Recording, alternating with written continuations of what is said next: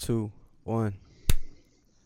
And we're back again with another episode of Cut Talk Podcast, Cut Talk Radio. Call it what you want, just don't forget the Cut Talk. We'd like to thank everybody who's been supporting us up to this point, showing love to the podcast across all platforms with likes, subscribes, follows, showing lots of support, commenting on the videos. We appreciate that. Please continue to do so and share the podcast with somebody you know. Tell a friend to tell a friend, and help us out there, and we'll continue to provide all the support. Just motivates us and just encourages us more and more and more just to bring the best quality content for the listeners, and we do it for you guys. So today we have another episode, as I just stated, and we have a special guest. I'm excited about today's episode actually because as people know, we love music here on the podcast, and we actually have the honor of having a musician with us. So I'm going to get out the way and allow them to introduce themselves. Hi, my name is Rick DellaRatta, and I'm a multi instrumentalist, but mainly I play piano, I sing, I compose, and I'm also the founder of a philanthropic organization called Jazz for Peace. Awesome. So Rick, I want to start by asking you, Jazz for Peace, your endeavors in music, are these things that you've always been into as a child? Did you pick up the instruments at a young age? Was it something that your heart always desired, or is it something that came to you at a later stage in your life? I really knew very young because I believe I was dancing around with my grandmother and my aunt, and then they were probably Right. playing something like the Beatles. And I was thinking to myself, I think I would like to be whoever the heck is giving us all of this joy right now. I think I'd like to be those guys when I grow up, giving people all kinds of joy with music. So I never really strayed from that. It's like I knew that's how young I kind of knew that I wanted to do that. There's a couple other things I really liked, but that was the main thing. I was like, for sure, I'm going to do this. Right, and you brought up a great point. Music is really, it has some properties to it that are really spiritual in nature, one can say, where hearing the right song at the right time, or discovering a song in a moment, or even when you're watching a movie and the soundtrack kicks in at the right moment, that just the emotions match the music. There's something amazing about the cohesiveness of music with the world that's going on around us. And speaking about music, you shared with us that you wanted to give us a little taste of what you have going on. So could you just explain to the people a little bit about the performance we'll be hearing here today? Well, I'm going to give you guys something very unique today because, first of all, it's the 20th anniversary of a concert I did at the United Nations where I brought together Israeli, Palestinian, and American musicians, along with musicians from a few other continents as well. And that concert at the United Nations started an educational series to bring music into the schools, a musical instrument donation program that donates musical instruments all over the world to people, and probably by far the most important, a benefit concert series that has brought Jazz for Peace all around the world, helping the world's most outstanding causes. And we've been to California many times, LA many times. We have some wonderful supporters in the LA area. So I'm so glad that we're reaching some of the kids there with this podcast. But anyway, Jazz for Peace all started out as a poem. So I'm going to kind of recite the poem with some music I improvise underneath. Please. Then I'm going to go into a free improvisation called Free JA, and this is a free improvisation I do for every podcast. And the ideas of it is I'm standing up for things like freedom of speech and the freedom for non-biased journalism and truth through journalism and reporting. And I want to make sure that these people are protected to tell us what's going on so we can address the problems in our world. And that improvisation is going to bring out the inspiration of a musician named John Coltrane, who just had his 96th birthday. Now, he passed away, but he would have been 96 just a few days ago. So that's going to bring out some of his artistry. I'm actually going to take one of his compositions and do some of the extended harmonies from that in this free improvisation. Then I'm going to go into something that's a real first for any podcast I've ever been on. And this is just a song called In the Ghetto by Elvis Presley. And that's because Elvis Presley actually did a song that had the lyrics of social justice. And it was just a bizarre coincidence that last night there's a room here in New York City called the Ellington Room, and they did a Right. showing of the movie Elvis that I'm sure you've heard about, that new Mm-hmm. movie. And what happened was they asked me to be one of the Elvises. They had a couple of Elvises, and they wanted me to come out at the end and close this little performance Mm-hmm. with this song that I'm going to sing for you now called In the Ghetto. And so I'm going to, just put all that into a medley.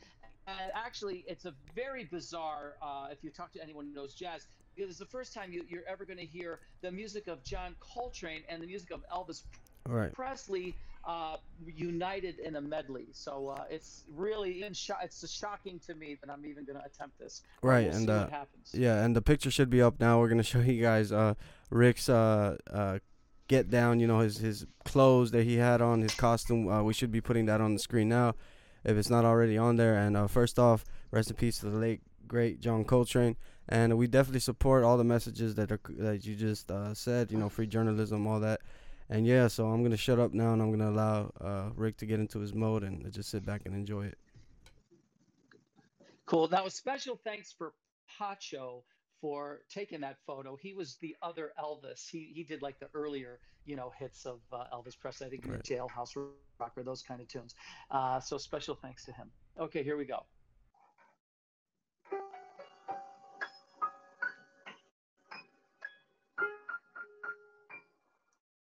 I hear jazz for peace, coming through the trees, and in my heart it fills me like a celebration.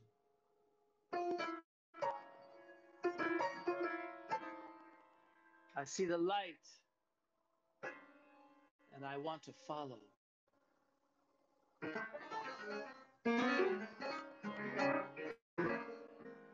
Inspired by the past contributions of those that came before, and laid the groundwork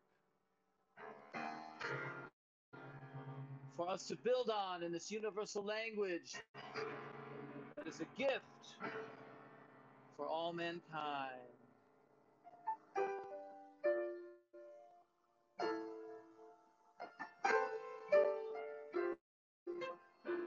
When we speak it, people are enlightened by the creativity and artistry that stands for peace and love and humanity, intelligence that leads to reaching potential that we have in our souls. So we can raise our children's conscience and see that the gift of giving is our greatest privilege. I hear jazz for peace.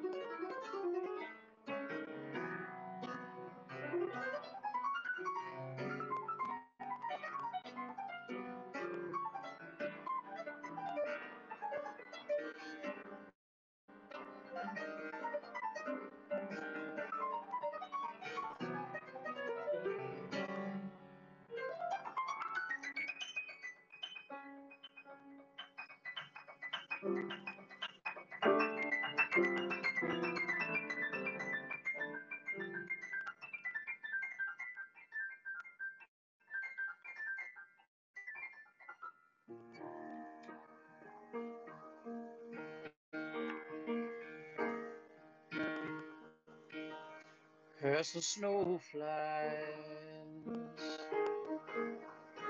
On a cold and gray Chicago morning, a poor little baby child is born in the ghetto.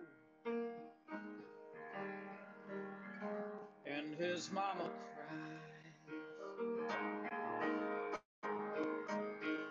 Cause if there's one thing that she don't need, it's another hungry mouth to feed in the ghetto. Well, people don't understand. A child needs a helping hand. He'll grow to be an angry young man someday. But take a look at you and me. Are we too blind to see?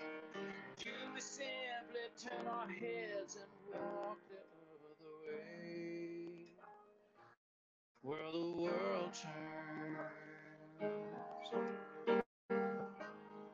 And a hungry little boy with a running nose plays in the streets as the wind blows in the ghetto. And his hunger burns. So he starts to roam the streets at night, and he learns how to steal and he learns how to find in the ghetto.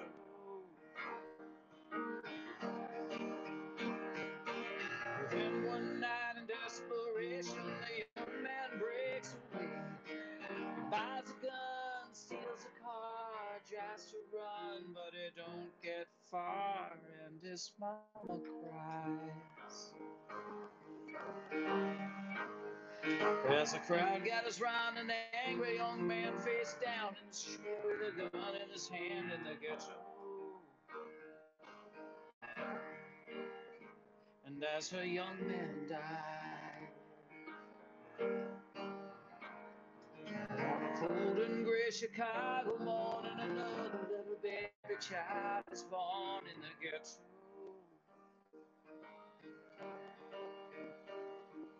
And his mama cried.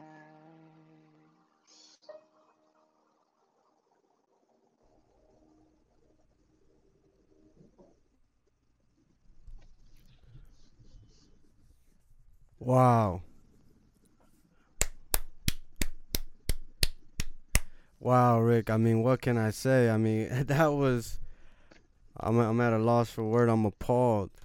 That was an incredible performance. Such a powerful message backed by beautiful melodies. I mean, that was. I just hope that the audience can. I hope that came through on audio as amazing as it sounded in these headphones. I mean, wow, what a treat. What a treat, Rick. Thank you for that. I, I'm inspired. I'm inspired, and I'm grateful that you shared that performance here with us today. I mean, wow, what can I say? That was amazing. And then Thank you so much, Rob. the poem, it's so simple yet so, every word has a meaning to it. Every nothing goes untapped. Every purpose. There's a purpose for every single syllable that you said there, and wow, I'm taken back right now. It's like I almost want to just hear you play piano for the next hour and a half and just soak it in. And uh, I don't, I'm really I'm taken back, and that was an incredible performance, and we're so grateful to have you here, and that you were willing to just share that with us. I mean, that was beautiful, truly, truly. One line that really stuck out to me about or excuse me, in the poem rather, was Hmm.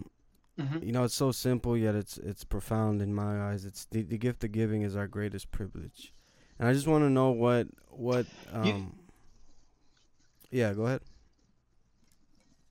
yeah, well, you're absolutely right. I mean, see, here's what happened. Uh, I got a call from a woman down on Wall Street whose boss had just spoken with his son in one of the Twin Towers on 9/11. Wow. And his son had called his father and said, "Hey, something's going on in the other building. There's a fire. It looks like a plane crashed into it. I don't know what the hell's going on. What should I do?" And the father was like, "Man, you know what? Why don't you just get out of there? Because he's in the other building. Just get out of that building and listen, get out of there and call me when you get down." And that was the last time he ever saw his son. and she called me and said, "Hey, something's going on here." And I said, "Oh my God." And I went up on the roof of my building where I was living only less than a quarter of a mile away from the World Trade Center. And I watched the whole thing. And so, yeah, there's Wow. not a word of that poem is wasted, because those are the words that came out of my body. In other Mm-hmm. words, I didn't really write that poem, it wrote itself. So those are just Right. the pure words that came out of my being as I was watching the World Trade. I was watching the events of 9/11 unfolding before my eyes, less than a quarter of a mile away from the roof of a building. So it was just crazy. I mean, what a story, and we're a couple weeks removed, a little over a couple weeks removed from the anniversary of 9/11. So we just want to take a moment to acknowledge one of the greatest tragedies of our nation, and just always condolences to the victims. And it's interesting to hear a firsthand account here. I'm sure it was an event that probably will have a forever lasting impact on your life. In the bio, and we Well, spoke when over. Go ahead. well, yeah. I mean, see, what happened was, if an event too bad to be true, which was the events of 9/11, because it was like, this can't possibly be. Something Right. too good to be true could come out of it. And that was the Jazz for Peace benefit concert series. And so hopefully the next time you hear me play, it will be in South Central LA, hopefully raising funds for an outstanding cause to benefit your community over there. I mean, that would be incredible, and I definitely need to. I would be an honor and a privilege to watch you perform live. There's nothing quite like a live performance. So I hope the audience really gets to capture the essence of the music through the podcast. But I encourage people to we'll get into that later. But just really, Yeah. Rick, in my eyes, you gained all my respect for what it's worth, and I mean, just again, there's nothing like somebody who can just create something like that. And you took me back to a place when you got into the rendition of Coltrane is I mean, it speaks for itself. And then it's just an incredible work of music, and the transition that you really nailed it. You really found the centerpiece between those two, and your ability to connect the two pieces of music there, in with such a flawless manner, and to almost make it seem like one song is just something that I commend so much. And I mean, mixing those two eras, as you said, is something that's never been heard of, and being able to do it in such a smooth fashion with such such a high level of skill, is just incredible. And as you can tell, I'm still at a loss for words. I really just am taken back by that. And so you mentioned, out of extreme tragedy, is potential for extreme progress, and that's kind of where the Jazz for Peace uh, nonprofit comes from, or the benefit comes from, rather. And so, can you give us maybe a little bit of in-depth background story about the Jazz for Peace movement that you have going on? So we've heard the origin story, but can Sure. you? So yeah. Well, so a little history. What happened was, at after nine, but on 9/12, the day after 9/11, all Right. I had was these words. It was a poem, and the whole country was closed down. I mean, life as we know it had completely changed, especially in New York City where I was. Right. So what happened was, eventually, they opened up the country again, and they opened it up just in time, literally the day before of Jazz Festival that I had been scheduled to play in Savannah, Georgia. So I went down to that Jazz Festival and I was headlining at the Jazz Festival. So it was gonna be like 8,500 people there, and I was the headline act, and I was playing with an incredible band and everything, jazz greats that were playing in my band. And it was just, a dream come true. And I had this piece of paper with those words. And so in that concert, at the middle of the concert, I just read the poem. And when I got back to New York from that, it had reverberated. And so they asked me to, the next promoters asked me to, if I was going to put that to music. And I said, I thought, well, let me see what I can do. I'll try. I'll see what I can do. And so the next thing I knew, I had put it to music for that day. And then all the press came out, DellaRatta starts concert with Jazz for Peace and Jazz for Peace and Jazz for Peace. So, it just kind of launched itself. And the next thing I knew, I was asking my manager, hey, could you just do this favor for me? Could you kind of call around over at the United Nations, give them my resume, show them all the things I've already done with my career, and say, hey, this guy wrote this poem. Here, this is who he is. This is what he's done. He's already toured all over the world. He's done this. He's done that. He's got CDs. He wants to bring, a group together, an international, a group of people from all over the world, a band, and do a performance at the United Nations. And somehow, Raul, this thing came together, but it took a year. It took a year, and so it was Right. January 11th of, I believe, 2001 was 9/11. It was January. It was. I mean, I'm sorry. September 11th. September, It yes. was September 25th of 2002 when I finally did this concert at the United Nations, and we're celebrating the 20th year of that event. And then, like I said, all the other stuff came from that event. After that event came, all of these other things. Yeah, It's and just kind of like, um, you do one thing and it leads to another thing. You know what I mean? I mean, Rick, talent is undeniable, and the when it comes to something like this, and it's very difficult to, especially something as tragic as the events of 9/11.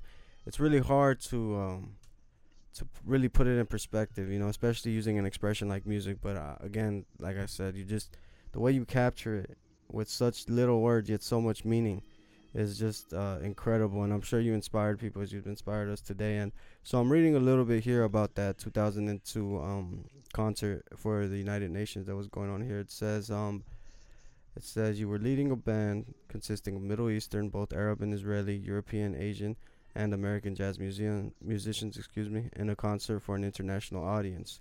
So, can you explain to us again? You kind of told us the story of how it came to be, but the day of, right? You've booked this gig, Hmm. and it's not just a regular gig. You're performing for the UN. This is not your everyday audience. Right. These are leaders around the world, and then, as you mentioned, a greatly diverse band. So, was that intentional? Well, it was intentional for me to bring, I wanted to make sure, just candidly, I wanted to make sure there was an Israeli and a Palestinian in that band. You know what I mean? Because I wanted to show that these people, if you find common ground, you can unite people. And what better common ground is there than music?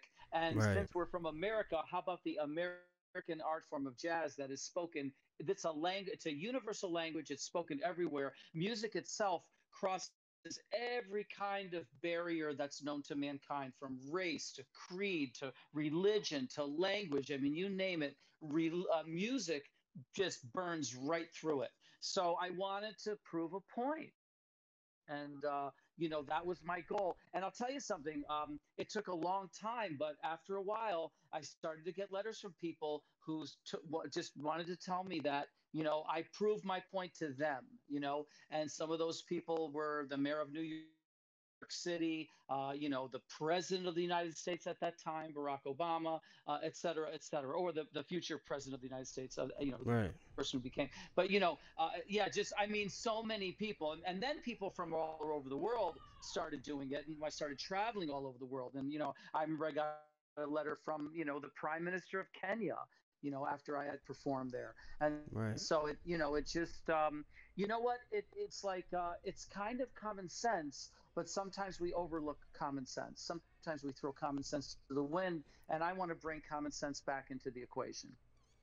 Right, and definitely in the state of today's world, common sense is far from common, unfortunately. But as you mentioned, you I just y- the trust. Whenever somebody performs, right, there has to be some level of maybe anxiety, Mhm. nervousness. So how was the feeling when you let's say you're 5 minutes out, you're about to perform? Maybe do you guys rehearse at all before an event like that? I imagine you do. Well, it really depends on the situation. Um, I can't remember if we act. I don't believe we actually did it. I think here's what I think we did at that one. I believe I knew I had these guys together. Some of them had played my music before, some of them hadn't. Oh, okay.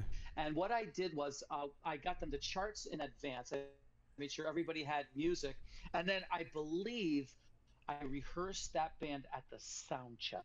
So this is the thing, Raul, about being a professional and being an amateur. If you're an amateur, you can do an incredible job, but you might have to Right. rehearse a lot to get to that point. Whereas if you're a professional, you know little tricks, little tricks of the trade. Like I know, okay, I'm going to rehearse these guys on the beginning and on the end, and we're going to improvise in the middle, and everyone's going to think we played together for 20 years. You know what I mean? You can do these Right. little, these little things. It's like magic.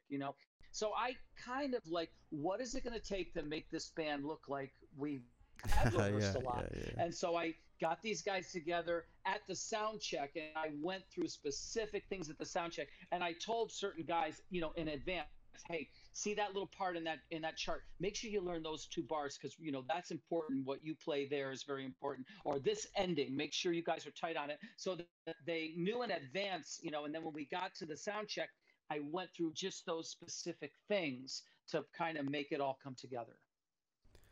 Nice. A few tricks of the trade there for any potential up and coming musicians who are, maybe gaining an understanding of music firsthand here from an outstanding musician. Just a few And tricks right there. some of the songs, yeah, I have to tell you, some of the songs for the audience that was there sounded very unique because I had the percussionist was from Lebanon, which is the Palestinian side of Right. that region, and I'm telling you, when you bring those rhythms into jazz, it changes the flavor of it. And some of the stuff he was doing, it was like so how could I say foreign really to what you Right. would normally hear percussionists play, that I was like, whoa, okay guys, we're gonna we're gonna play with him rather than him play with us. We're gonna like move our rhythms to fit what he's doing on percussion, because I had never heard anything like that before with a Right. jazz ensemble. So it was very unique performance as well. Right. And that's the beautiful thing about music. It really does transcend language. It's a universal thing, and really, it's I mean, just being able to encapsulate something into a song is incredible. And then Well, jazz. I should tell you, Mhm. there's a page you can go to. I just want to squeeze this in. There is a page you can go to called jazzforpeace.org, which is our website. And all you do is add a forward slash and the words UN. That's it. And if you just jazzforpeace.org/UN, you'll get to a page and you can actually read what that percussionist that I'm telling you about, what he thought of that whole event. Because he sent me a little thing, a little note, and we put it on that page. And other little tidbits, historical tidbits, and stuff like that. So I just want to let people know, if they want to see what that was like and get a flavor of what that day was like, they can go to that web page. Is that available on YouTube at all or anywhere on the web? The performance is there somewhere people can find it? Well, not so much on you. Yeah, it's not, because it's not there. That's why I direct you to that page, because that's where you can see pictures. Oh, okay, nice. Well, we'll You definitely have to include that in the realize description. back then, yeah. See, nowadays we're so used to everything being recorded and everything being filmed and all that stuff. Right, We right, didn't right, have cell phones. You couldn't take your cell phone and film it in those days. They didn't have right. it. Well, even better than Yeah, you recording didn't. and We anything didn't have is video on our phones. right, right. 2002 was a Yeah. very So different time. a very different time. So that's why I said go to jazzrepeats.org/UN, and then you can, read and see what other people have said. You can click on letters that have come from all around the world. You can see pictures, all that kind of stuff. Nice. So you guys check that out. We'll have that in the description for you guys to go and show love to the Jazz for Peace movement, and also, as Rick said, to check it out and get the first hand accounts from people who were there and look at the pictures yourself. And I mean, even better than watching a video is just hearing it from the perspective of the person who was there. And we appreciate you sharing that with us. So you mentioned jazz a lot. Jazz is definitely a very American art form. Stems from the blues, folk songs, things like that. So where did your interest was jazz your first genre of music? Was that something that you instantly identified with? Was the sounds of jazz, or who are some of your favorite jazz musicians? While we're at it, Yeah, okay. Well, actually, it wasn't because, like I said, I was only hearing the music that I was exposed to, and that was mostly the music on the radio, music that my parents listened to, classical music I was exposed to. I studied classical piano. But what happened was I was in a library and I opened up a drawer by accident, just kind of being mischievous. right, And there were all these records in there. And I'm like, what the heck is this? Who are these people? I've never heard. And I started to take them out of the library. And so one of the records I took out of the library was John Coltrane. And I was like, it was going way over my head, but I knew there was something in it to be discovered. So I just hung in there and kept listening and kept listening. As far as my favorite musicians or jazz musicians, I'll be honest with you, I love music of all shapes and styles. And I also love jazz from different eras, right. So, for example, I once played with a band called the Artie Shaw Orchestra. And if you ever look up Artie Shaw, he was from an era when jazz musicians were paid like Michael Jordan kind of money. Wow. You know what I'm saying? Or like, I don't know who I don't know who the most well-known sports figure is to you guys. Steph Curry, you know what I'm Oh saying? no, yeah, Michael That Jordan's a they good were one. the stars back then. Right. Okay, so they would get paid that kind of money because that was the big thing. And it's not necessarily he was a jazz star per se. I mean, he was a jazz musician, but just this he played the swing music of the era, and he was a superstar. And so I played in the Artie Shaw Orchestra. He was 84 years old by that time, but they would put that band together again. I got to tour around the country a few times with that group, but that's like the music of my grandparents, more and my but I've different eras. There's different music that I love from all the different eras. Right, yeah, and as you mentioned, music just is an ever evolving art. So it's good to hear that. It's good to hear it always, and it's good to respect the generations before who inspired the generations after. So just to go on a little bit about the benefit concert and things like that. It says here that says the united more world leaders and prestigious supporters than every other piece of, you know so you guys did a lot in bringing together different groups of people and different leaders by using the method of music, and as it was seems to be very effective. So has this been a yearly thing, or is the benefit concert, or how does this work? What kind of events do you guys throw on? Well, we a few weeks ago we got back from Nigeria, and that was our ninth trip to Africa. So, and that's just Africa. I think, like I told you, we've been to Mexico numerous times because you two were telling me you're Mexican. For example, one day I was just in my apartment in New York, and I get this call from this woman, and she says, "Hi, I'm visiting in New York, and I'm from Mexico." She said, "My father was a musician, and I loved him so dearly, and he passed away." And she said, "Can I meet you for breakfast?" So I met her, at a little brunch place or breakfast place, and I said, "Well, tell me what's going on." She says, "My dream is to bring Jazz for Peace to Mexico." Wow. And so we did a concert in Mexico City for an outstanding cause. But then here was an interesting thing. We went to what's that? Cancun, right? The famous, Cancun, yeah. where Mm-hmm. all the tourists go. Yeah. Right, So down we there, go to Rosarito, all that. Cancun, and she says, "Well, yeah." She says, "This concert you're going to play, it's in a place called Akumal." Uh-huh. So that's why we flew to Cancun. Akumal, I don't know if you ever heard of it, but it's about 2 hours or 3 hours from Cancun. And it's this wild place. And so we get in a car, and she says, "Well, my friend from high school lives there, and they're coming to pick us up." So Her girlfriend from high school came, picked us up. Her and her girlfriend are in the front seat, and I'm in Right. the back with a 2-year-old child. The child looks at me like he's known Yeah. me for my whole life. Yeah, yeah. Okay. Papa? And he Yeah. just starts talking to me. Yup. And he's showing me this and he's showing me that. And I'm Uh, telling you, he was nonstop. And I was understanding every single thing that he was saying to me, except one word called tortuga. He kept saying Tortuga. tortuga, Yeah. tortuga, tortuga. Finally, and they were so busy catching up from their high school days. They hadn't seen each other for Right. years, and they were just. And finally, I had to knock on the disturb them. I said, "Listen, I'm so sorry to bother you too. I know you're, reminiscing, blah blah blah. I've got to tell you Yeah. something. This kid is educating me about all this, everything, his toys. He Uh-huh. keeps talking about this thing, and so what's it with it? So tortuga, tortuga. She said, Uh-huh. "Oh, that's his turtle. His Right, turtle. right. He Yes. loves his turtle. Blah blah blah. On and on with the turtle. Where's the turtle? The turtle's home, but he's telling you about his turtle, and he can't stop telling you about the turtle." We Uh-huh. get to this place, Akumal, and guess what I am doing at this place? I my job is to save 2 million sea turtles.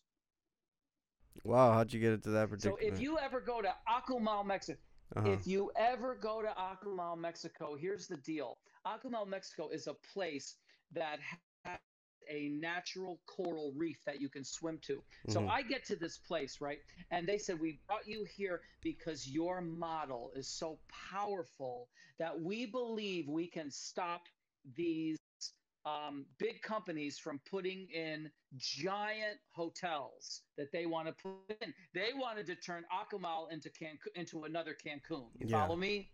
They said Yeah. if they do this, they have to get rid of the waste. They have to get rid of it into the ocean. The waste will destroy the coral reef, and the turtles will be unable to survive when they come to lay their eggs. Right. Because An see, here's what absolute happens: tragedy. they lay millions of eggs, millions now, and these little turtles hatch and they go out, and by Mm-hmm. reaching that coral reef, they are able to survive. The best chance of survival. They swim to the coral reef. And so they gave me a snorkel. They said, "Go out there. We want you to look at it. We want you to see what you're doing." I swam out there with a snorkel to this coral reef. And I was like, "Oh my God, this is incredible." And they said, they teaching me, they said, "We want you to, here's what we want to do. We want to sell this nature to the visitors who come from all over the Mm-hmm. world. And then we want you to teach us how you did this so that we can do this every year on the same date as you're doing this to ward off all of the people so the whole community knows that they are, you know what I mean, that they cannot allow these big companies to come in here and destroy it." And believe me, it's still there. Those turtles have been saved all this time from that event. So, Mexico, I mean, that's a big thing that happened in Mexico. Yeah, and yeah, it's definitely a big event. And Akumal is one of the preserved ecosystems, and I mean, there's a lot of history in Mexico, rich history in terms of biology. So thank you for shedding light on that, and for all my conservationists and Yeah, I've done numerous. environmentalists. Yeah, Yeah. Mm-hmm. Go ahead. I've done just so you know. Oh, so here's another thing that happened. The bass player that I played with, and I had been getting emails from a bass player or letters or however it was back then. I've been getting for years from a bass player. "I love your music. I want to play for you. I'm in Mexico." I said, "Listen, if I'm ever in Mexico, which I never thought I would be, I'll get a hold of you. We'll play." Great, great, great. You never thought. But now I'm in Mexico. We got to call this guy. So we call this guy. He's like a genius bass player, Rodrigo Castellan, and he comes and plays with me in Mexico City. Right. And he's like, I said, "Listen, oh, this. So what are we going to do now? This was such an amazing experience." I said, "I'll tell you what. If you ever make it to New York City, I'll put you in the band. We'll play gigs all over the place." Well, he finds his way to Mexico City. I mean, to New York City. And then guess what? He goes back to Mexico and starts bringing me to a city called Puebla. Oh yeah, Puebla. You Shout know the out my city? Pueblanos. Yeah, yeah, yeah. Oh yeah, I know a lot of people from Puebla. It's a great town. Man, it's killer. And yeah, that's where that that type of food comes from, right? That type of Mm-hmm. food. Yep. Is it Pueblana, whatever it is? That Yeah. incredible food from that area, that region. And I went. I did bunch of concerts in Puebla.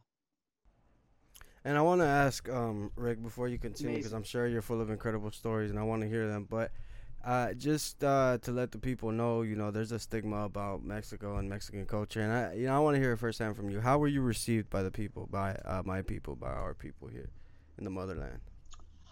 Oh my, well, you know what? I went to the first time the concerts at Akumal, as you know, I'm coming to save sea turtles. So Mm-hmm. no one, I could, I mean, people, I mean, I was kind of being looked at as the savior here because, this is something that they had to do. So, I mean, I wasn't, there wasn't even the thought that of anyone not, I mean, it was as warm a welcome as you can imagine. Right. But I will tell you, the Puebla thing. When I got to Puebla, I just assumed this guy's bringing me down here because he admires my musicianship and my playing. Right. I don't think anyone's going to know who the hell I am. They're all going to be hearing me for the first time. Well, I Mm-hmm. just remember one of the concerts. I was backstage and I introduced myself to somebody and said, "Hi, I'm Rick." And he says, "Oh man, I know who you are. Don't worry, you don't have to introduce." I said, "Really? You know who I am?" He says, "Yeah." He said he saw Yeah. me on YouTube. So, you know, and I'll tell you, man, they were incredible concerts. I mean, I listen.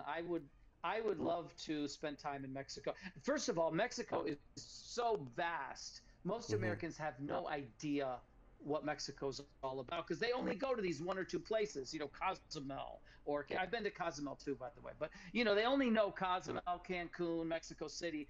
Mexico's Yeah, huge. the inland, the more away from the beaches. I mean, it's beautiful. It's just a beautiful country. Right. It's just stricken by so many, it's just a lot of factors, But I mean, it's just amazing to hear from the perspective of somebody who, as you said, you couldn't even imagine visiting Mexico, and then there you were being received by the people.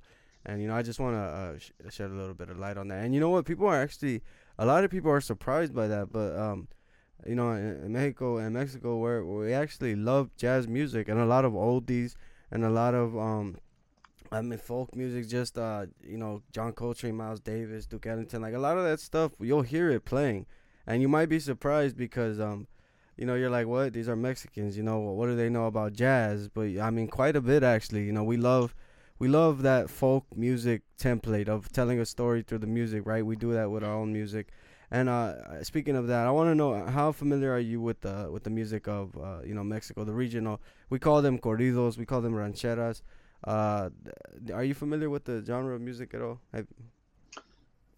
Well, okay. I'm glad you brought that up. So, one of the places that I played in Mexico was so amazing now that there is a NFT, and the NFT, which you could probably look up, I think it's what is it, Ocean something? I forgot the name of that Yeah. website that has all the NFTs. But anyway, Oh, Open that Sea. website, the famous website, something OpenSea. I'm so Yeah. sorry, OpenSea. If you go to OpenSea and you type in this, I think it's top 50 venues Uh huh. performed by Rick DellaRatta. Now, this is the top 50 places in the world that I played, and Mexico made it with this one venue. Okay, it was spectacular, and it was packed with people. It was an amazing event, and they brought me down there, and they said, "Hey, the promoters were like, get whatever you want." Oh, I don't know. I want what to get. So I remember on one dinner that I had the langosta Uh because huh. that means lobster, right? They Yep. just told me to Yep. get that. But I have had some very traditional Mexican foods. I don't even know the names of them. Of course, that poblano I had in Puebla, whatever that was, Yeah. that poblano, whatever that Mhm. special thing. But your other question to the music, I got to hear the music, but I didn't get to hear as much, so I can tell you which one is which and which is which. But I did visit places where I heard the music, and I visited a what do they call those? I visited a pyramid, man, a pyramid. It was Mhm. amazing, and a pyramid that was underground because I believe they tried to cover this pyramid, and they put like a mountain on the pyramid, so now you like walk into a mountain because there are amazing pyramids in Mexico. It's almost like Egypt, a little part of it. Oh yeah, yeah. The history of the Aztecs in Mexico. I mean, it's just prominent. It's just a rich culture. There's a giant history lesson to be made there for anybody listening. If you're into history at all, definitely check out the history of Mexico, the Aztecs, and the Inquisition of the Spanish. But and a lot of the the musical influence actually comes from those times of that the attitude of revolution, Wow. yeah, the attitude of Mm. standing up and telling a story through or making it through tough times with music. A lot of that. So I'll probably send you a few songs that you can check out and just maybe get an opinion on. But yeah, I love that. Love to that's listen to it. yeah, amazing. So we talked. One of the trips I went down, just to let you know, one of the trips I just said to them, I said, listen, I've come here a few times now. I said, can I make a request? Can you take me to a pyramid? And they said there is one near Yeah, Puebla. yeah. And they took me to a pyramid near Puebla, and it was just a dream come true because I knew about them and I'd never been to one. So I just want to let you know.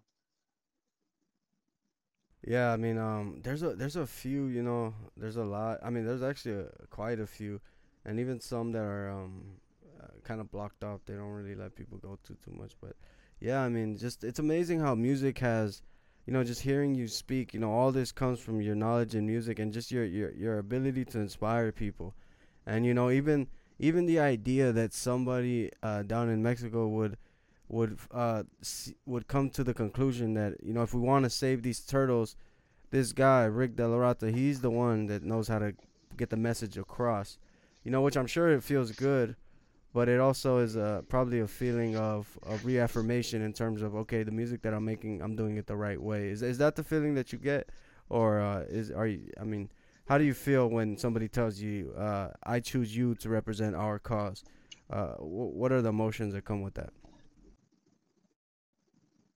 Well, it's beyond my comprehension because, like, I didn't even know I could even be, I didn't even know I had the capability. You know what it does? It makes me realize that it's really not so much us, it's a higher power working here. And I think if we all just need to allow Right. that higher power to come through us. I practice music and I practice it so that I can allow whatever's going to come through me to come through me. So I almost, you know what, I'm happy to credit a higher power for that because it's beyond my comprehension. And just to be able to say that I had a part in saving those turtles, you know what, it brings me inner wealth. I feel a little bit rich on the inside. Right. Yeah, and I mean that's I mean just such a noble way to look at it, and just to I It mean. also makes me wonder, yeah, Mm, well, it also makes me wonder, what else can I do? Like, what else can I do? If I could right. do that, Why if stop? whatever this higher power would allow me to do that, yeah, what else? What could I do for people in South Central LA? I mean, I can't help but think that because, I'm talking to you and I know you're going to be reaching people there. So you Mhm. see what I mean? That's how it's like when you do all these things, because I mean, if when you look at it, you'll see I've been everywhere, Pakistan, Brazil, I mean, you name it. So you just wonder who knows what the possibilities are. Who knows? Right, and again, just hearing your story about performing, and at a time, such a controversial time, right, and such a sensitive time, and to still be able to really utilize your talents and your understanding for the art form. And there's been instances, just speaking a little bit about our community here and relating to music. There's been instances where we have a lot of gang activity here. There's been times where even the gangs have come to a truce just to allow performances of music to happen, and to let the kids enjoy the music without any violence occurring. So it's really amazing, Right. and it's inspirational to hear you and to know that there's somebody out there who's really just not only touching people through the music that they play, but with the intention, and the strength, and just having that mentality of just when we come here to play, we're bringing our message with us. We're bringing our just everything, and the essence of it is amazing.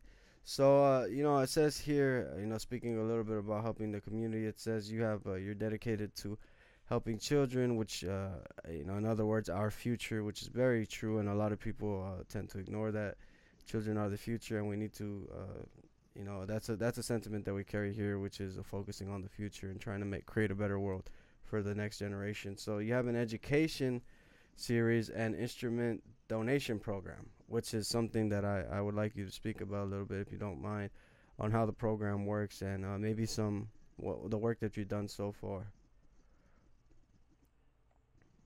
Well, here's a little secret. I'm working right now as we speak on an event in LA for recovery, for recovering addicts, and for an organization that wants to really revamp the way this whole thing is being addressed and treated.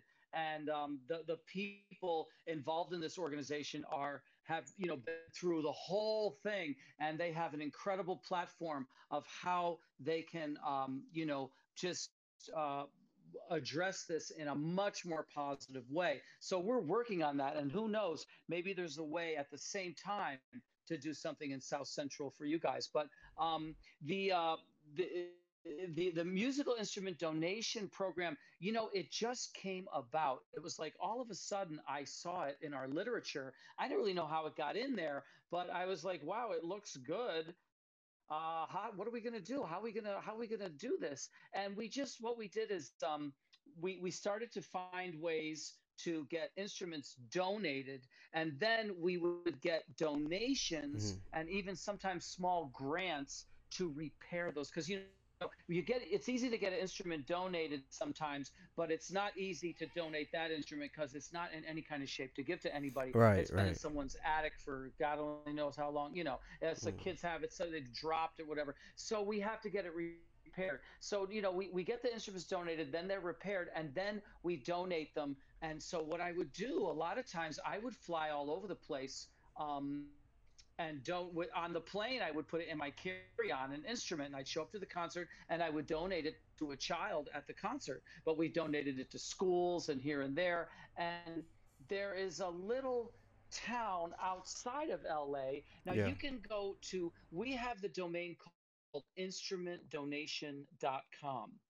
And if you go to instrumentdonation.com, it's funny because you'll see me donating a violin. There's a lot of pictures, but one of the pictures is me donating a violin to at a concert. And I can never. I'm. You said it's a town outside Let's of see, LA? suburbs of LA. Yes, it's a town outside of LA, and I'm going to try to get a list. I don't know why I can never remember this town, but yeah, it's a town outside of LA. I thought it Is it began with towards a the airport? T. Torrance, maybe? Uh, Torrance, Torrance. You got Torrance? it. You Yeah. nailed it. I'm so glad you guessed it because I'd have been Yeah. sitting here for a freaking hour. Oh, no. Torrance is one. And you'll see me with a violin donating it to a little child at a concert at a beautiful venue in Torrance, which is just, a suburb of LA, as you know. Yeah, yeah. It's a little bit of a nicer neighborhood, but we definitely we go there. We visit. There's a nice mall in Torrance. So, I mean, it's really the intention. Sometimes All people, right. yeah, sometimes Yeah.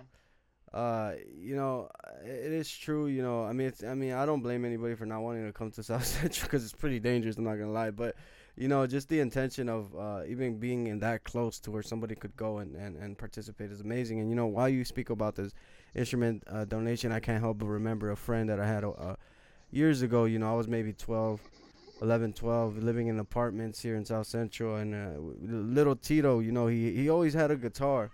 Always had a guitar, and it was always acoustic, and was always missing a string, right? It was either, I mean, it was maybe the E string, the A string. It was Right. always missing a string, and I just can not imagine how much joy Tito would have got out of a program like that. And it just I mean, just to let you know that there's definitely kids who would benefit from something like that, and it would probably help guide them and give them an escape from the chaos that we live in here, which is amazing. And I hope if there's any way we can support with the thing that you got going on, the program, the benefits, we would love to support it and help with making that connection and bringing the good music to the kids of South Central and to even adults, people who just need a place to go and jam out for a second and just forget about what's going on in life. It's always a pleasure when good music is being played, and it's just a really a gift. And So, huh? You got something to say? Well, Jazz for Peace funding, believe it or not, it starts with a simple comment, and it's based on that growing of a tree, because that's why we can do this all over the world. There's nobody on this planet Earth that doesn't know what a tree is.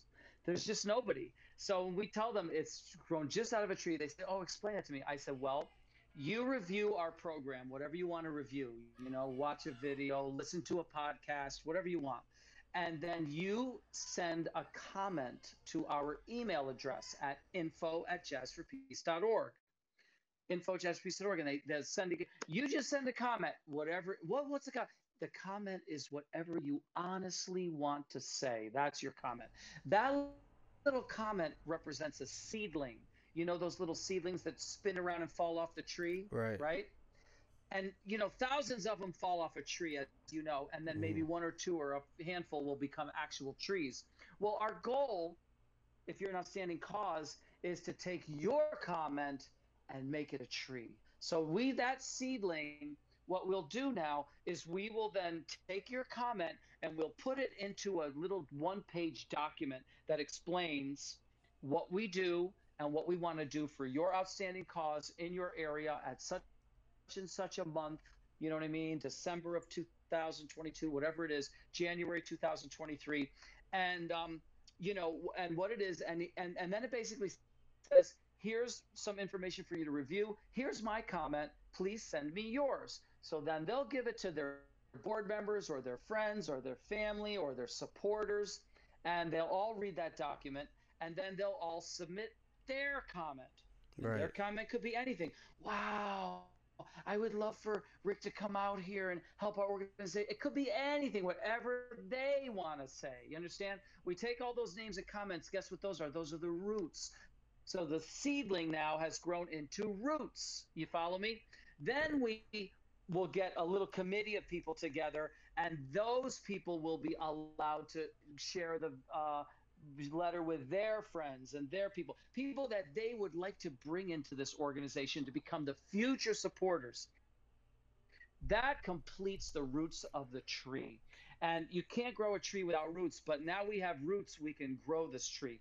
Those people all become the VIP guests of honor at this event. So imagine how much fun this event is for them. They're coming to an event. They already know they loved what Jazz for Peace does because they've reviewed our information, they've listened to the music, and they love this outstanding cause, and they're getting pampered at this event by the red carpet treatment. They're coming into a special VIP ceremony. They're often getting free beverages, free food, depending on our sponsors, free gifts, free preferred seating. So you can imagine how much fun it is for those VIP guests of honor. At the same time, they help us confirm this event at no cost to the organization and with funds already raised for that organization. And guess what we can do now?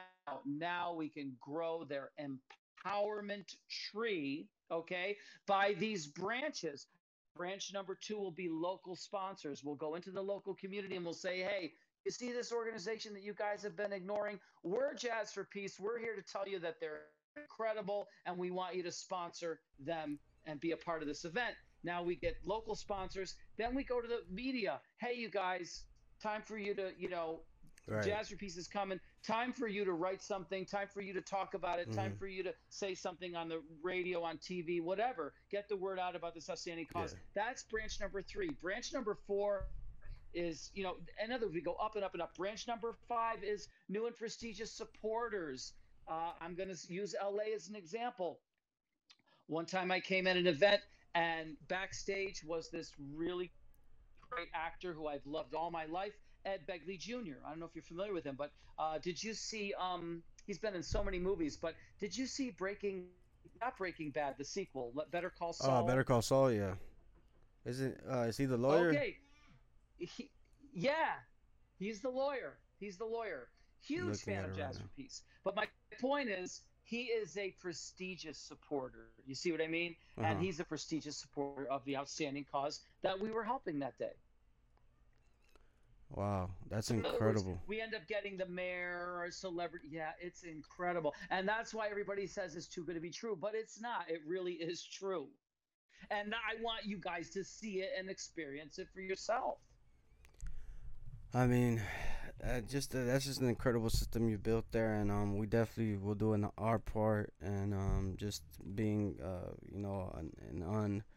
just a partner to you guys in a way of just showing love and bringing awareness to that, especially in the community. You know, the community could greatly benefit from something like that. Just not even just receiving anything, but just having a performance where they can just go and enjoy themselves. And as I mentioned, greatly appreciated. And just on behalf of the community, it's just amazing to know that somebody's thinking about us and that you know, I mean, I'm just after hearing your music and then hearing what you've done and what you're still doing to this day. I just can't help but be inspired and look at you as some sort of a role model, which is what I hope people get from this podcast today here. And you know, Well, I, the uh-huh, key thing to do, Raul, if possible, and don't forget, we have plenty of time. It's not like we're going anywhere. We're going to be around as long as we're here.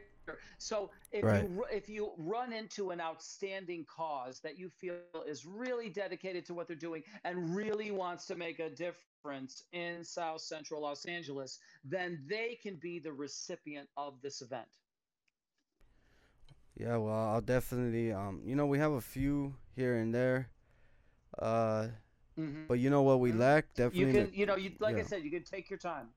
Yeah, what we Well, definitely go lack in ahead. the You were saying. community is a bit of organization and that's something Okay. that we definitely need a little bit more of. We need to connect our leaders more with our people and familiarize each other in that way. But I'll definitely be on the lookout, and I'll be reaching out to people myself and just introducing the idea. And I mean, just to one day think that we might have a Jasper Peace event here, and just to make that happen for the community and for people, and just it sounds like an incredible idea. And I'll definitely that's something that I'm gonna put in the back of my mind, and one of my goals now, one of my short term or long term, depending on how long it takes, goal to have that happen here for us, and really work hard to make that. Because I mean, just I can only imagine how much fun people would have at something like that, and how much just genuine enjoyment people would get. And just to know that the person, because a lot of what we have here is distrust as well. We don't really just trust anybody coming into the community and just asking for our attention. Right. So just to know that the person who is behind everything is a genuine person really just changes the entire dynamic. It would really create a safe space for us. So I'm definitely gonna be rallying on for you guys, and really pushing the message of Jazz for Peace. Again, there's a lot of musicians, great musicians here in our community, and I'm sure they would love nothing more than to be able to have an experience of meeting other musicians and finding mentors that would possibly be able to guide them through their journeys as well. And again, it's something that we don't get a lot here in the community. So I mean, that would just be I can't even put in words how amazing and how special that would be for us. So yeah, I mean, it was good to hear a little bit about that. I do want to. We're getting a little bit into the latter part of the podcast here, but I do want to cover a few things before we get out of here. So I noticed here that it says, we want to get a few Mhm. stories out of you if you don't mind. It says here that you've had experience Okay. working with Dizzy Gillespie and Paquito Rivera. So can you tell us a little bit about those Yes. experiences? How was it working with somebody of that caliber? I mean, you're pretty much of that caliber if you ask me. Yeah, the fame doesn't matter too much, but the skill is there. And as you mentioned, you even have some fame yourself. This is my first time meeting you, but I'm sure a lot of people know about you. So, how does it feel to work with somebody like that? And can you just explain to us the experience? Sure. So with Dizzy, with both of those guys, and all of the greats that I played with, when you play with people of that caliber, now you see where you need to get to. You know what I mean? It's like, whoa, I could maybe if I could get to that, that's where I want. It gives you a marker to shoot for. Right. But with Dizzy Gillespie, it was just an amazing opportunity that came out of the blue. It was actually, I thought it was a crank call. That's what I swear to God. I thought it was I Yeah. was listening to the voice on the other end Yeah. of the phone because a guy calls me up, right? And Uh-huh. he says to me, "Hi, I got your number from this old man that blah blah blah blah blah blah blah." And here's what he tells me. He says, "My father was shot, and my father owns the club." Now I'm not believing any of this. I'll tell you, Raul. I'm Right. like, I got to figure out who's disguising their voice. I'm going to kill this friend of mine, Yeah, yeah, for sure, playing sure. this crank on me. Yeah. Uh-huh. As soon as I figure out who's it, I'm going to kill him.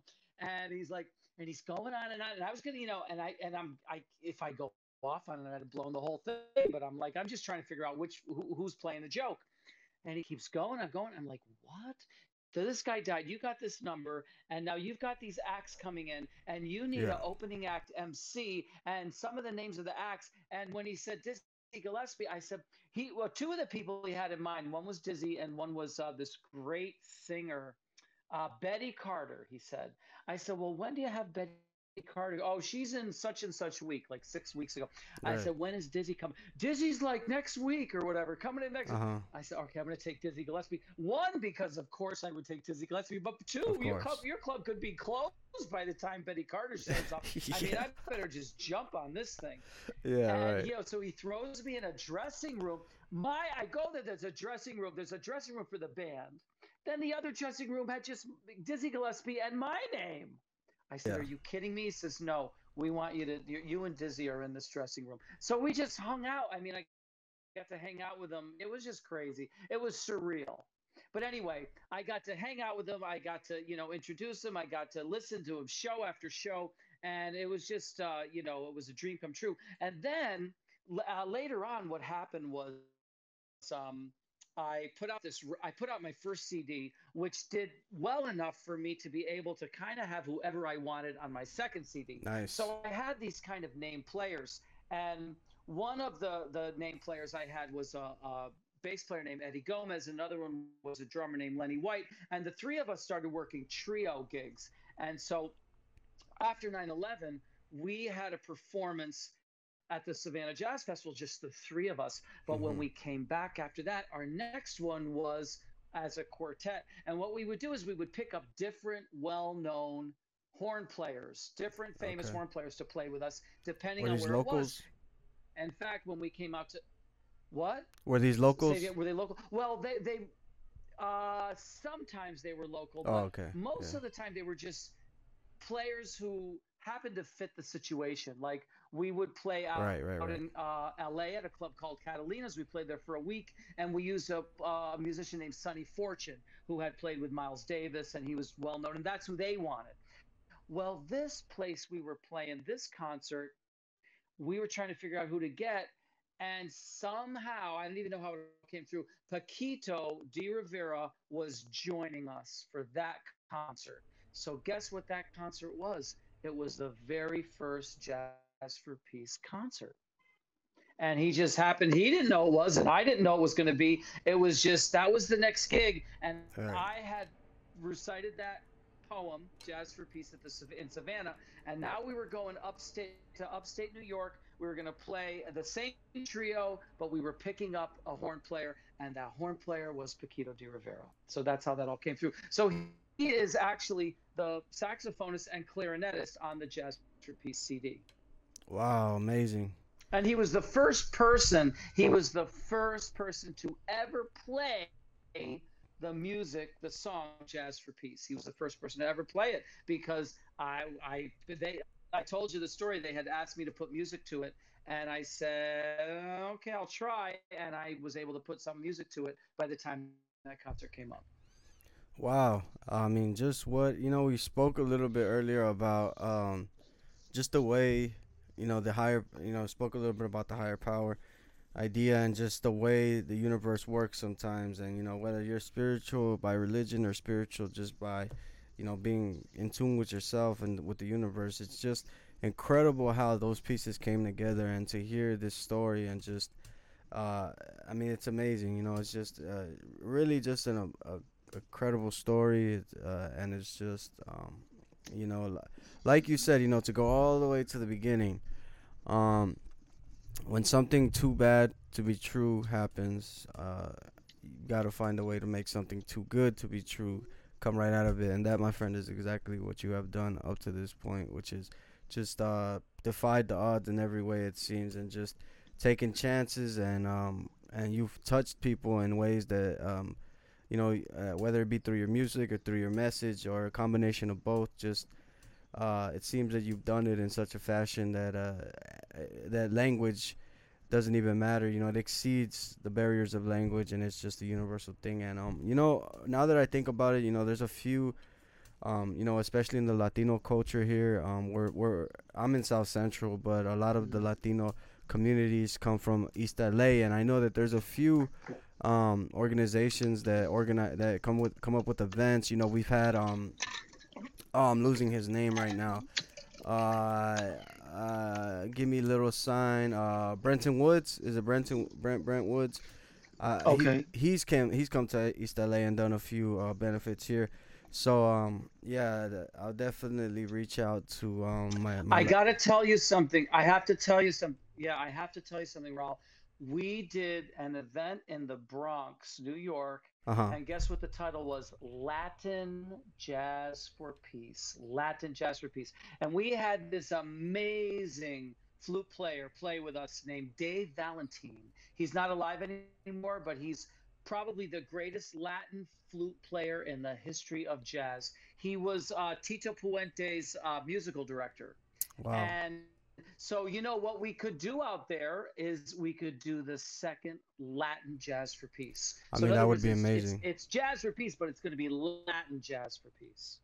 I mean, people would. I cannot tell you how well received that would be. Number one, how just beneficial it would be for the community, and I mean, just everybody in LA loves music. But when I tell you this community in East LA, all my Latinos and all my brothers and sisters of every creed and color, we there's every time an event goes down in East LA, everybody's invited. But just the vibe that's there, and the leaders in the community and the people that put those events together, truly good people. And I'll definitely make an effort to make the connection there and reach out to them, and have them hopefully sponsor or host a Jazz for Peace benefit. And I know around this time is when maybe at some point in the future we'll be able to organize that and have that happen here. And again, I can't imagine how just amazing that something like that would be for the community and for the people who would be able to enjoy that.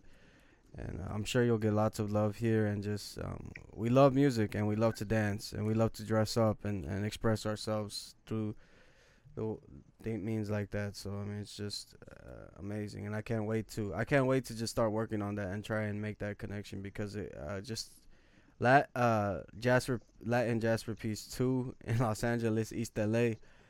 I mean, Yeah, it's just sounds like a dream. So that would be amazing. that'll be the bomb. Absolutely. Yeah. So just to speak a little bit about what's currently going on before we move into the last part of the podcast. So I noticed here that it says a little bit about the Jazz for Peace World Tour. So is the World Tour just you going around and doing these benefits in different places? You mentioned Kenya, I believe. You mentioned, of course, Mexico, and then Mhm. a few other places. So can you just break down the World Tour for us, and maybe your experiences, and what you've learned by going on tour? Right. Well, here's the thing. Okay, because what we do is patterned after a tree, and anybody knows what a tree is. Mm-hmm. Anybody can have a Jazz for Peace event by following our easy steps that I told you earlier. Those easy steps to help us. See, our motto is help us plant the roots so Mm-hmm. we can grow your empowerment tree. And that whole thing I told you with the seedling, then the roots, and then the expanded roots where they invite their friends to be VIP guests of honor, those are they're helping us plant the roots. Now we, with roots, we can grow a tree, and we grow the empowerment tree. So one day we were conversing with someone in the south of India, and we just wrote him a, because what, here's another thing we don't do. We never will drop you. If the only way for your event not to happen is for you to give up, we will never give up on you. And Right. so we don't care where you're from, and we don't even care if we don't even believe in it, because we never thought this guy would confirm his event. He was way in the south of India, and we just wrote him a letter once just to say, listen, I'm really sorry, it didn't work out, but we just want to tell you, it was great speaking with you, and Right. we wish you the best. And he wrote back to us. He said, what are you talking about? I'm selling tickets over here. I said, what? He said, yeah, my VIPs, they're all buying the tickets. I said, whoa, how many tickets have you sold? Blah, blah, blah, blah. I Mm-hmm. said, well, you almost have this event confirmed. Yeah, I'm almost got. So there we were. I flew to Chennai, India, and then they picked me up and they took me way down south. And I'm telling you, these people had never seen a Caucasian man. Okay. Yeah. Then I had someone in Ghana, Africa. Never. I'm serious. You would not believe this stuff. I was in the house, by the way. I was in a house there. They said, "Oh, we fixed this house all up for you. Let's check it out, everything." And I said, "It's great, but there's no toilet paper." And they go, "Oh, because they don't do toilet paper. Right. Yeah. They just don't do it. Most of the world does not use toilet paper. And Mm-hmm. in India, one hand is for that part and the other hand is for eating. So they'll only use one hand to eat, and they'll only use one hand for what they say washing. But they don't use that stuff. And in Africa, they have something that's better than toilet paper. They told me about it. It's better than toilet, and it is. It's some kind of a plant. They have a plant that's better than a toothbrush that I've tried. But anyway, people started confirming events in places that they've never seen anybody of my kind. I mean, and I've never seen them, and they've never seen me. Places that don't even have electricity, places that it took the whole day to play the event because the electricity kept going off, and they were like, no big deal. We are going to be here until this event is finished. I don't care when, they'll be there overnight if they have to wait. Right. So, I mean, we're talking places like Nepal. We're talking Lahore, Pakistan, where they took me around in a car that had tinted windows so people couldn't see in. I could only see out. And if you ever watch the Lahore, Pakistan video all the way to the end, you'll see all the pictures I took through that tinted glass. They snuck me in and out of these places where the kids were. The kids knew I was coming. They went crazy. They threw flowers, and we had a great time. Then they snuck me out of there and back into the car again. And just all kinds of places all over the world. I can't even, I don't even know where to begin. I mean, you'd have to tell me the continent, and I tell you the city or whatever. But as far up as Helsinki, Finland, where I'm looking at a poster right now on my wall, Yeah. to as far down as That's Sao amazing. Paulo, Brazil. Yeah. And I mean, just uh, again, just the power of music and the power of the message is just really inspiring. And I just hope that it continues to touch as many people as possible, and that the movement never stops, because one way to bring peace is definitely through music, and jazz is an amazing art form. So kudos to you, my friend, and just the best of luck. And again, we'll be supporting from afar. Always, I'll try and keep up, and just let people know, and pass the word on. And I mean, it was good to have met you today. And like you said, I'm sure we could just go on for hours with stories and things like that. But maybe we'll save that for another episode and have you back on here if that'd be cool with you. So yeah. As we move on We're to off the to a great start, that's for sure. yeah, for sure. And so as we get to the end here, before we let me make sure I didn't forget anything. Before we get into the closing notes and to the last part of this episode, is there any last words you want to leave with the people? I what I would like to just say is that anything can happen when there is one word, and that one word is cooperation. If people want to cooperate, the sky is the limit. You can look at all the problems that you see over there in South Central, and I'll tell you, they could be solved with cooperation. I could not have said that better myself. It's just this is the truth, nothing but the truth. Cooperation is it's just necessary. It's just necessary, especially as humans. For us to get together and ignore and look past our differences and find commonalities within each other. It's just a beautiful message that we like to spread here and that we definitely support.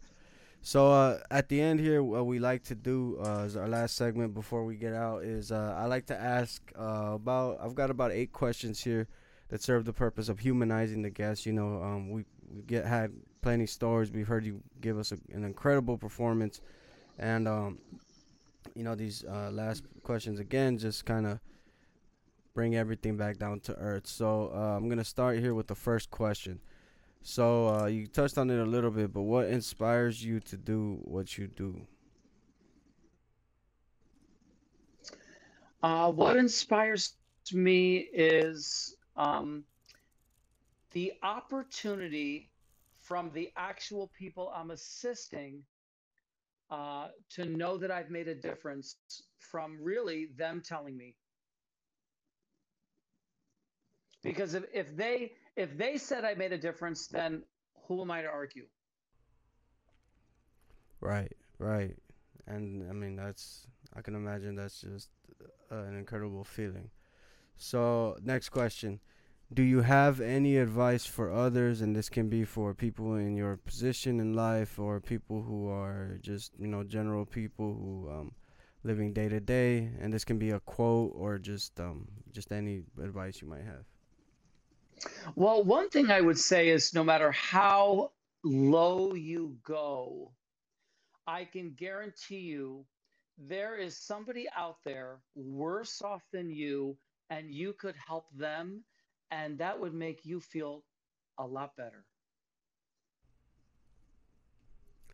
Um, On to the next. The first time. Okay, yeah. So this question is: can you tell us about the first time you ever felt accomplished? The first moment in your life where you really got that, I did it feeling. I did that.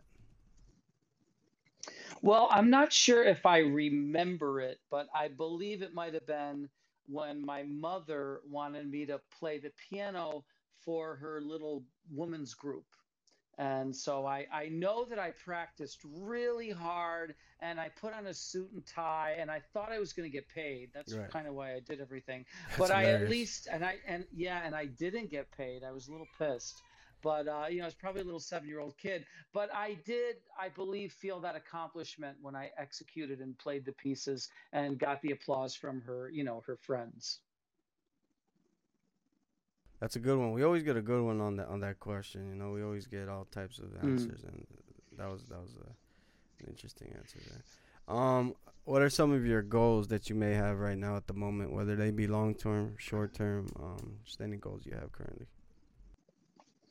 Well, one of my goals is really to try to keep an open mind and allow the future to unfold in the most productive and organic way. So, sometimes you try to force your own direction and Right.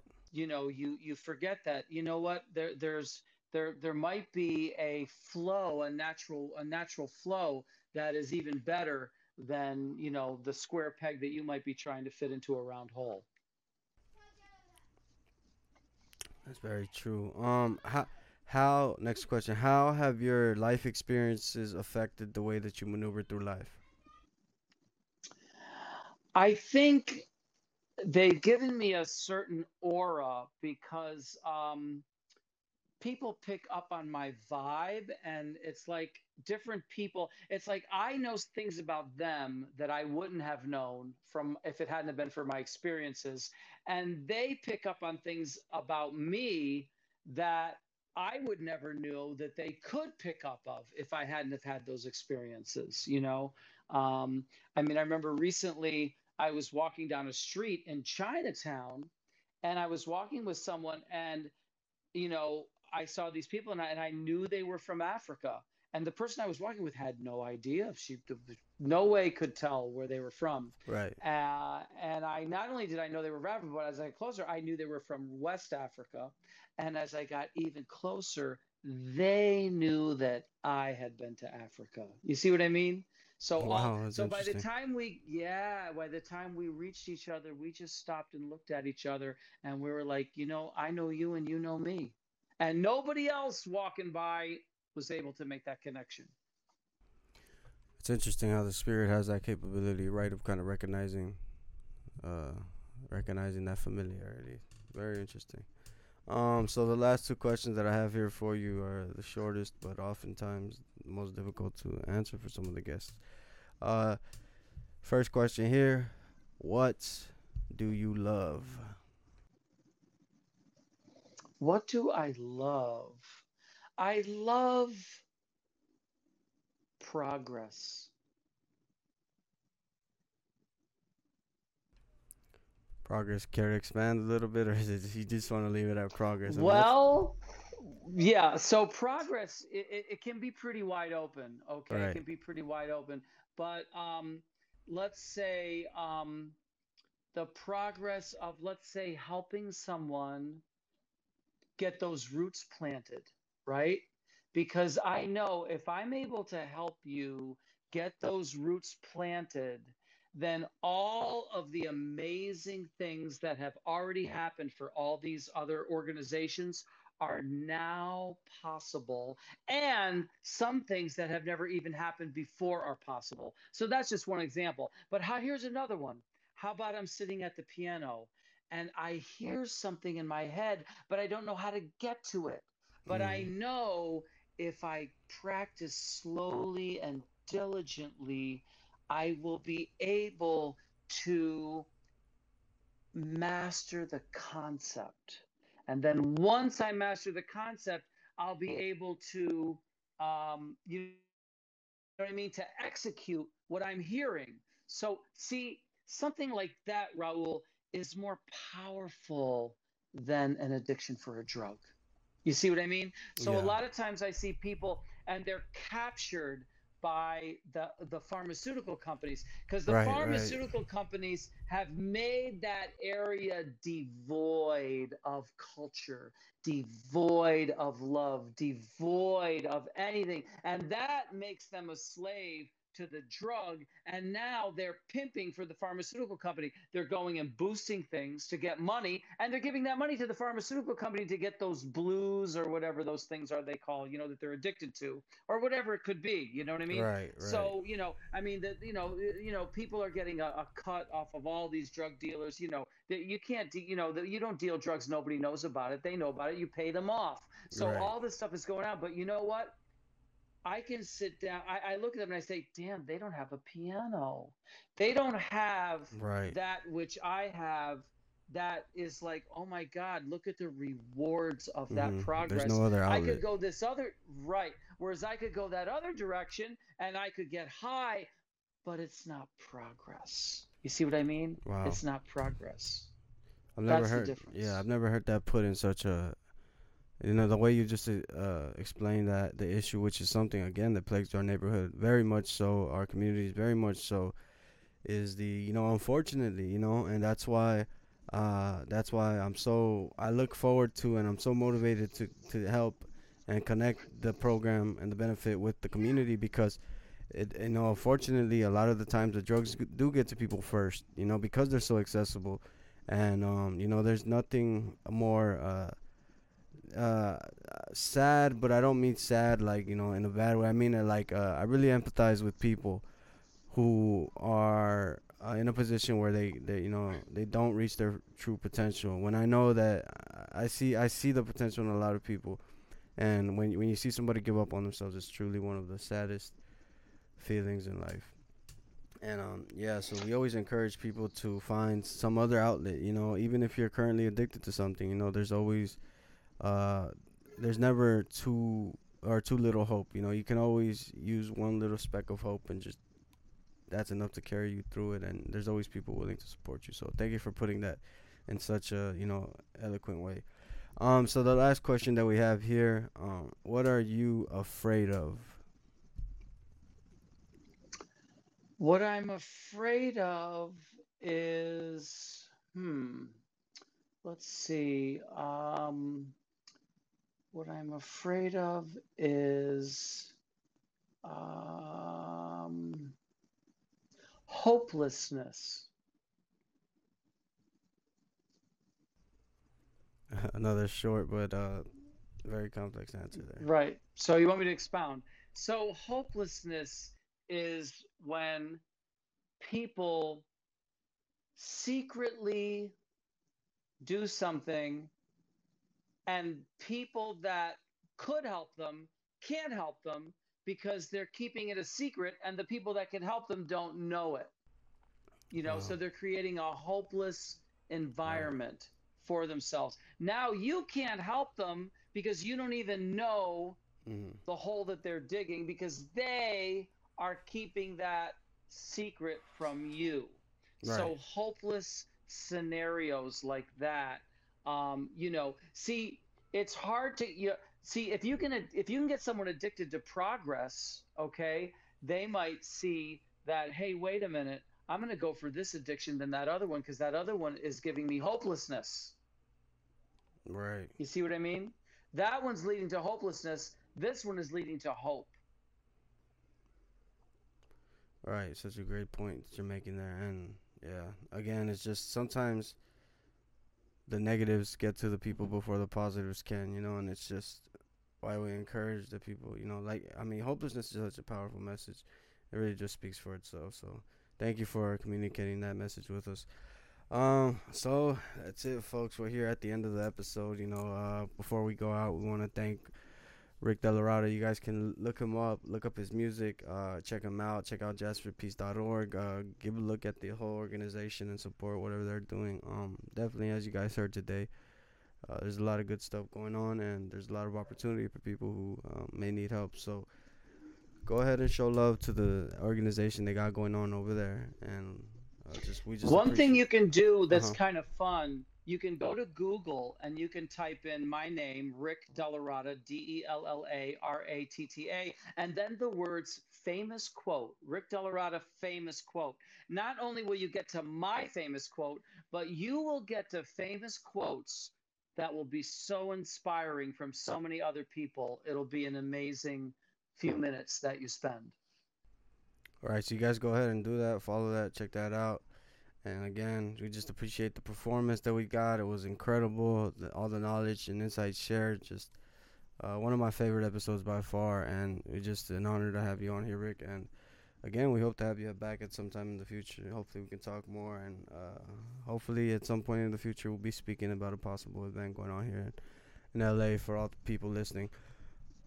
So yeah, guys, you know what that means. In the bottom left, as always, we have the social tag in the cut global at in the cut global. That's on Instagram, Twitter, TikTok, as well as YouTube. If you're watching this, you probably already know we're on YouTube. So we appreciate everybody who's been showing love so far by just watching the video, liking, subscribing, commenting, all that good stuff.